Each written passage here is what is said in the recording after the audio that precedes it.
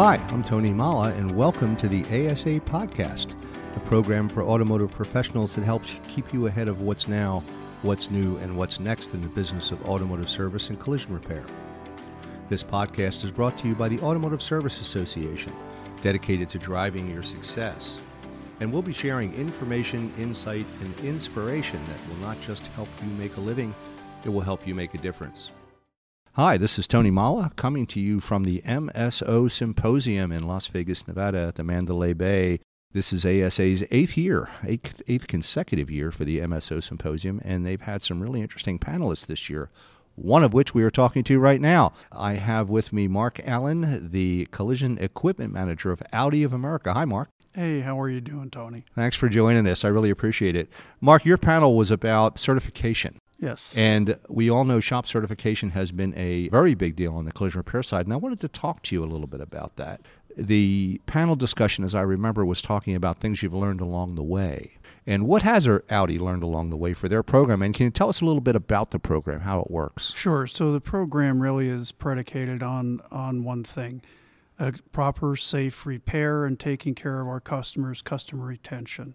There are a lot of folks that say, hey, it's just about parts. Mm-hmm.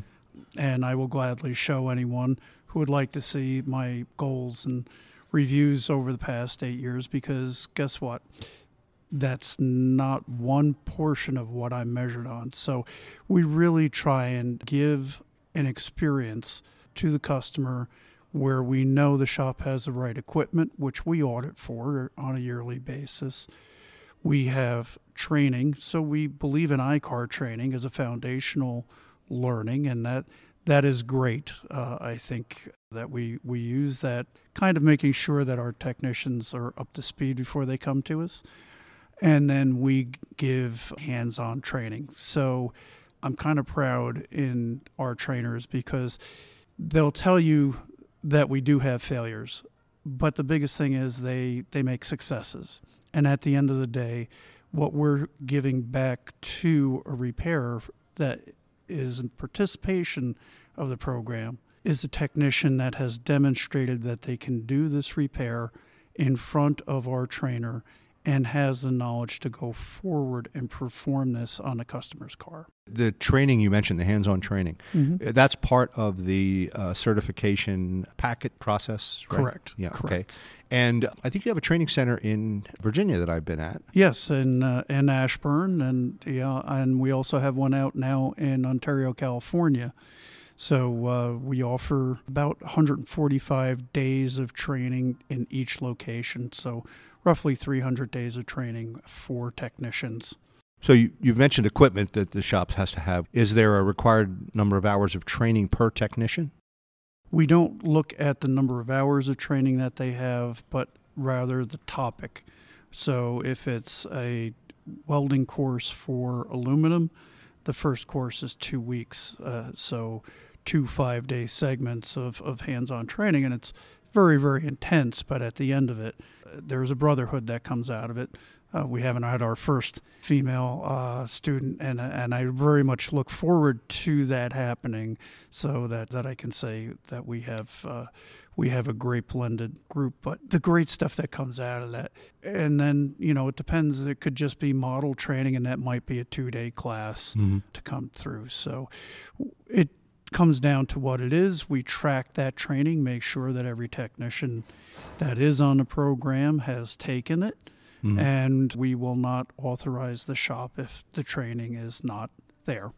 And the training you offer at the training centers, is that ICAR training or is it OEM training? How does that work? Is it a mix? No. ICAR is your kindergarten through 12th grade, and when you come to us, you're doing your doctoral thesis. So It is hands-on. We do cut up a lot of very expensive cars in the honor of teaching. And we're also our best friends in terms of buying our own parts. We go through a lot of parts and materials to run those centers. So kind of funny, the MSOs were rightfully so complaining a little bit about the cost of what it is to equip their shops. My training centers, imagine 2 centers that have to have not one welder that's compliant. I need 6 times 2 training centers, have every brand of welder every brand of riveter, every brand of frame machine. So it's a very big investment for us as well.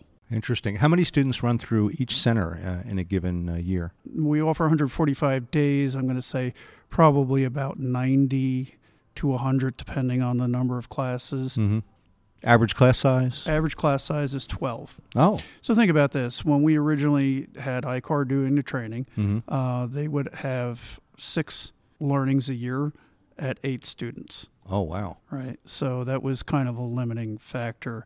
We were able to expand it quite a bit. I'm also proud to say that we probably process close to 500 insurance folks a year through our training center, and sharing that knowledge with them and letting them have some of the experience of what we do. So it's not just the technician, it is the insurer, and we also have shop managers and so forth that come through as well. I assume the insurance personnel are adjusters? It can be anything from street level adjuster to upper management. We try and get the word out, and I think slowly we're turning the battleship. We might be 1 or 2 degrees off of the original course, but it's not for the lack of trying. I'm sure. And I assume you're seeing the program grow, it sounds like. We have. Originally when I came to Audi 8 years ago, we had 76 shops, and that was U.S. and Canada. We now have over 200 shops in the U.S., and Canada has fledged and runs their program separate of us. There are, I believe, 40 in Canada now, Mm-hmm. but we still provide training for them. Let's talk about OE certification in general. Mm-hmm. This is something that a lot of the presenters here that I've talked to, when I've asked the question, seem to think it's the way to go. Mm-hmm. And obviously, a lot of the car manufacturers, more and more of them, seem to be starting their collision certification. Is that your sense that we're moving more in this direction than not, or is there some sort of a cap on the market for this? No, I mean, realistically, if you look at vehicle construction up until the early 90s for the large VIO brands in the U.S., they were made out of mild steel. Mm-hmm. Very predictable, very understandable, workable material.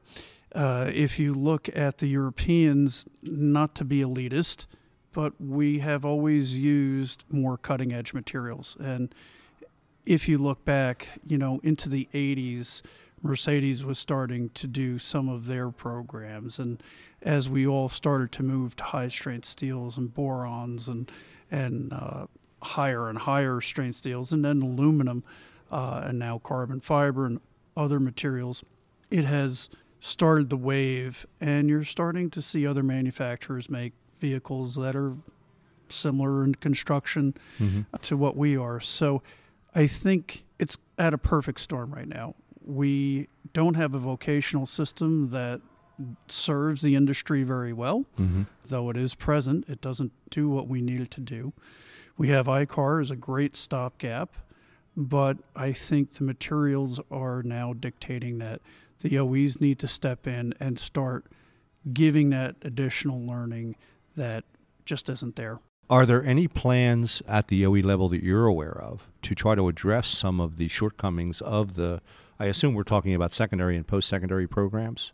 Yes. Okay. Yeah. Are there any, I know there are some programs that the manufacturers have. General Motors had their ASEP and BSEP, and Toyota has their T10. Audi's program, do they have something like that? We do not currently. Mm-hmm. We're kind of on the lower level of vehicle population, but Mm-hmm. we're growing. So it's something for us to look at going forward. We had to take care of that capacity issue in very short order from, the early 2000s to now, and now we can start building capacity where we can offer more. It sounds like your certification program achieved that goal. Do you envision a time when Audi would maybe consider developing their program, a program like similar to what we talked about at the school level? Yeah, I really do think it is in our best interest, and also if we can help our sister brands in the house of Volkswagen there to maybe offer out some learnings for them. But we still are in a very early phase of how we can share that out. That raises actually another question. There are some sister brands to Audi. Does the certification only apply to Audi vehicles, or are there some similarities that would... Is there, for example, a Volkswagen certification? Yeah, there is a Volkswagen certification. They run it on their own merit and have some different business goals than we do. We do help our sister brands of Lamborghini and Bentley with their learning and try and share. So in most cases, if you're Audi certified for equipment and training and all that of our criteria, you easily transition to Lamborghini or Bentley where they find their needs. And they are choosy about where they pick their partners and how they get them into their programs. Do you do Lamborghini and Bentley training at the training centers? We have, yeah. Wow. Yeah, for many years. I think you might have seen we had a Oricon there, yeah. Yeah. We finally got our last learnings out of that, and it fell victim to getting cut up, so we recycled it. I would imagine there were some technicians sobbing loudly as they cut the Lamborghini apart. Yeah. Final question. What have you learned along the way with the certification program? Any revelations that you care to share? Really just finding the right partners, the people that are committed.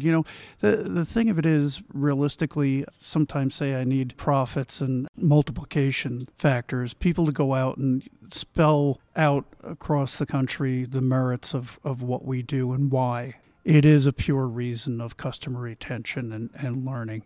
And we're starting to get that, and that's great.